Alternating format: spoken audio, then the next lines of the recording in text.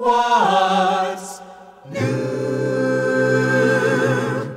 How is the world treating you? Speaking for Pastor Henry Harder and the Renewal Singers, I welcome you to another broadcast of What's New. I'm Ed Peters. We continue on today in Acts chapter 1, focusing on verses 4 and 5. These verses deal with the Holy Spirit, the gift promised by the Father. Here are the words of Christ to the apostles as recorded by Dr. Luke, and he writes as follows. While he was in their company, he told them not to leave Jerusalem. You must wait, he said, for the promise made by my Father, about which you have heard me speak. John, as you know, baptized with water, but you will be baptized with the Holy Spirit and within the next few days.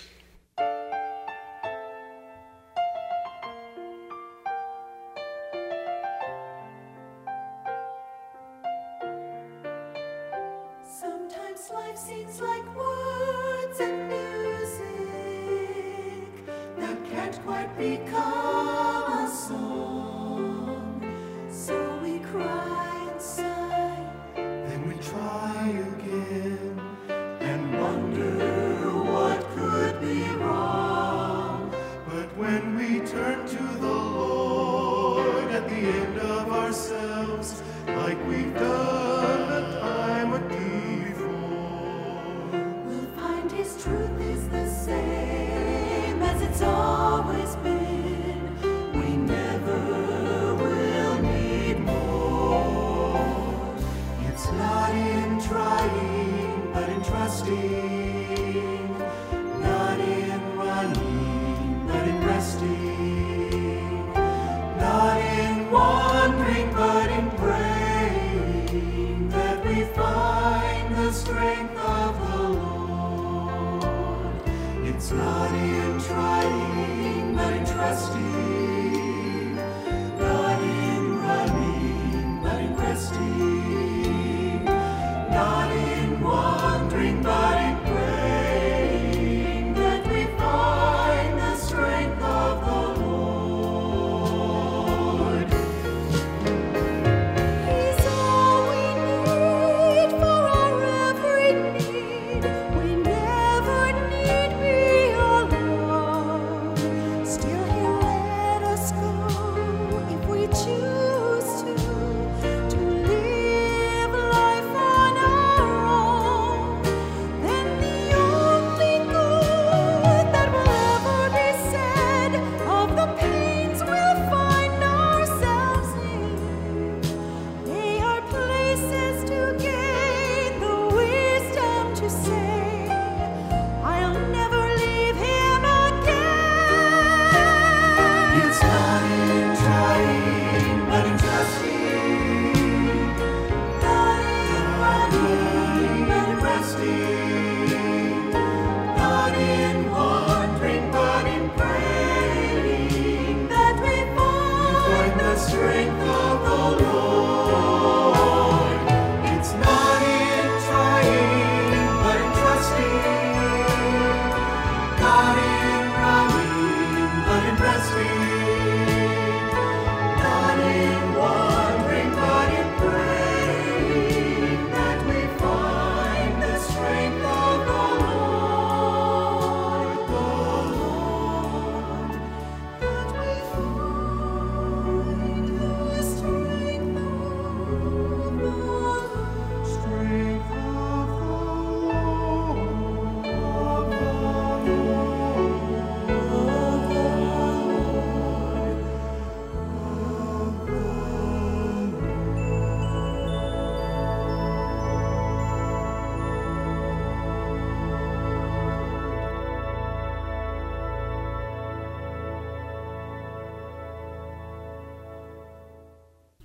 The baptism of John was ritual baptism. The baptism of the Holy Spirit is real baptism. It is the baptism of the Holy Spirit which places a believer into the body of believers, which we sometimes refer to as the church. When we come to chapter 2, which tells of the coming of the Holy Spirit on the day of Pentecost, we will see that they were filled with the Holy Spirit. This filling was necessary in order that they might serve. Now here to bring us our study for today is Pastor Henry Harder. Jesus, after his resurrection, ate food with his disciples. So Luke informs us in Acts 1:4. He writes that on one occasion, while he was eating with them, he gave them a command. While there are some problems with this part of the verse, Luke states several other times that Jesus ate with his disciples after his resurrection. I wonder why Jesus ate food. His resurrected body didn't need any sustenance. Perhaps Jesus took food to confirm his identity, to convince his disciples that it was really he, and not an apparition of some kind. The food was a token or sign of his identity. He was who he said he was, Jesus Christ. Or perhaps he ate with them as an expression of fellowship, which he had done many times before his death. Some see in this meal a hint of the Lord's Supper, the Eucharist. If so, then Jesus was indicating to his disciples that the new age had already dawned. It is doubtful that this is the case, since at the Last Supper, Jesus had told them clearly that he would not take the Passover wine again with them until they were in his Father's kingdom, and that hadn't yet appeared. Now, while they were eating together, Jesus said to them, "Do not leave Jerusalem, but wait for the gift of my Father, which you have heard me speak about. For John baptized with water, but in a few days you will be baptized with the Holy Spirit." When Jesus spoke to the disciples on the road to Emmaus, recorded in the Gospel of Luke chapter 24, he said, "I am going to send you what my Father has promised, but stay in the city until you have been clothed with power from on high." This was after his crucifixion. Jesus had promised just before his crucifixion to ask the Father to send the Spirit of truth. Those words were spoken by Jesus in the upper room while they were eating the Last Supper. Immediately after that, they left the upper room, crossed the Kidron Valley, and spent the remaining hours on the slopes of the Mount of Olives. Now, 40 days after the resurrection, the promise would be fulfilled. The Holy Spirit would come and baptize the disciples. It was not enough that the disciples had been with Jesus. They needed the continuing presence of God after the ascension of our Lord. The Holy Spirit of God would provide this. I want to comment for a moment on the baptism of the Holy Spirit, although I'll come back to it several times again in this book, that there is a great deal of misunderstanding concerning this term and this function of the Holy Spirit goes without saying. There really need to be no misunderstanding if we keep things simple and clear.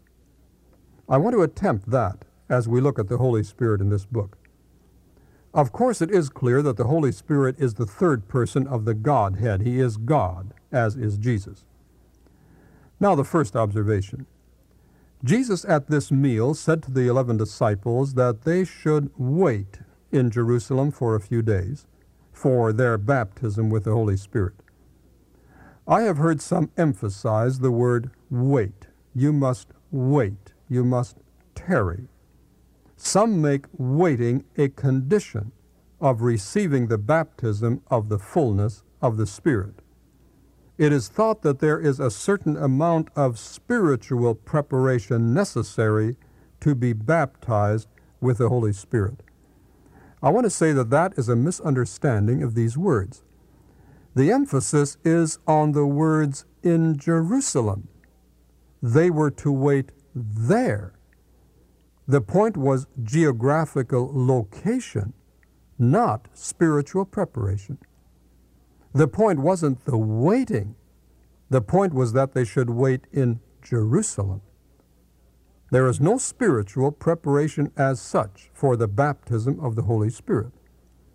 I'll come back to that point when we get to the second chapter of this book. A second point here. Water baptism is a once-for-all experience.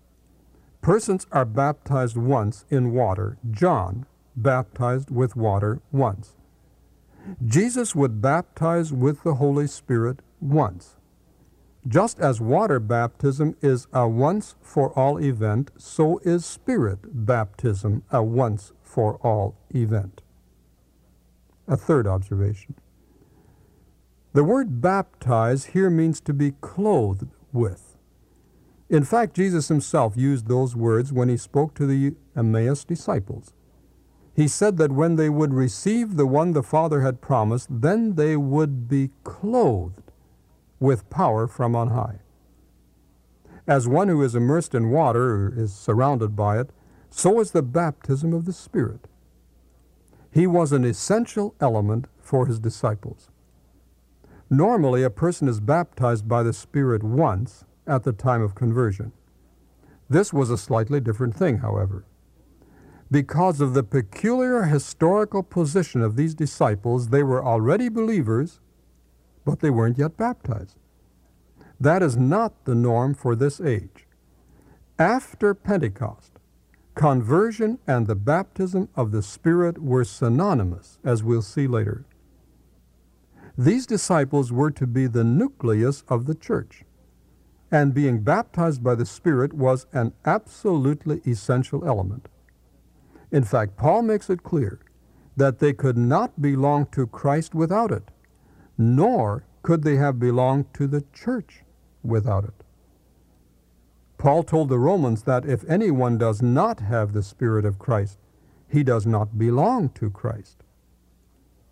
I must stop at this point and continue on the next program.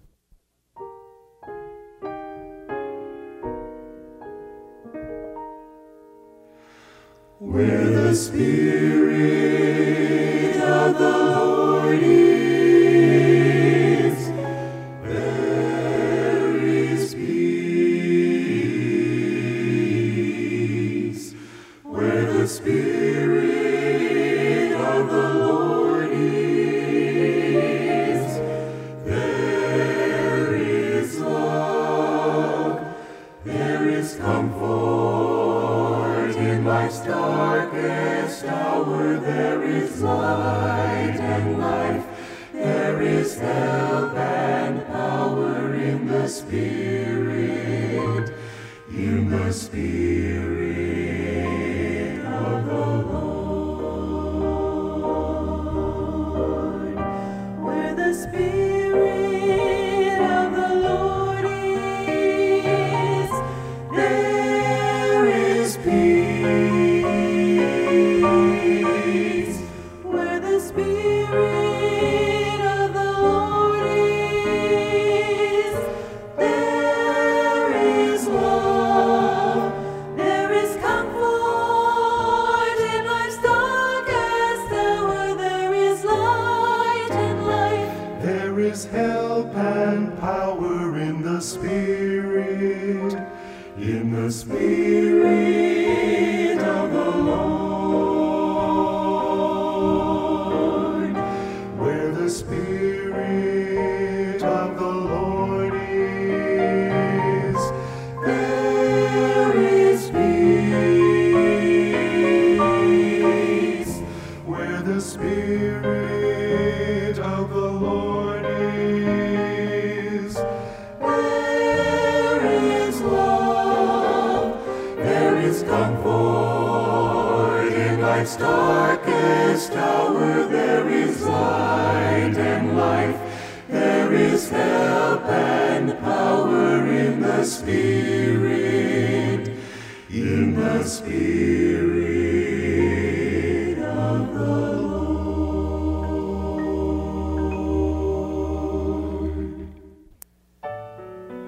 What's New is a radio production of Creative Encounters. Our mailing address is Post Office Box 848, Shafter, California, 93263, USA.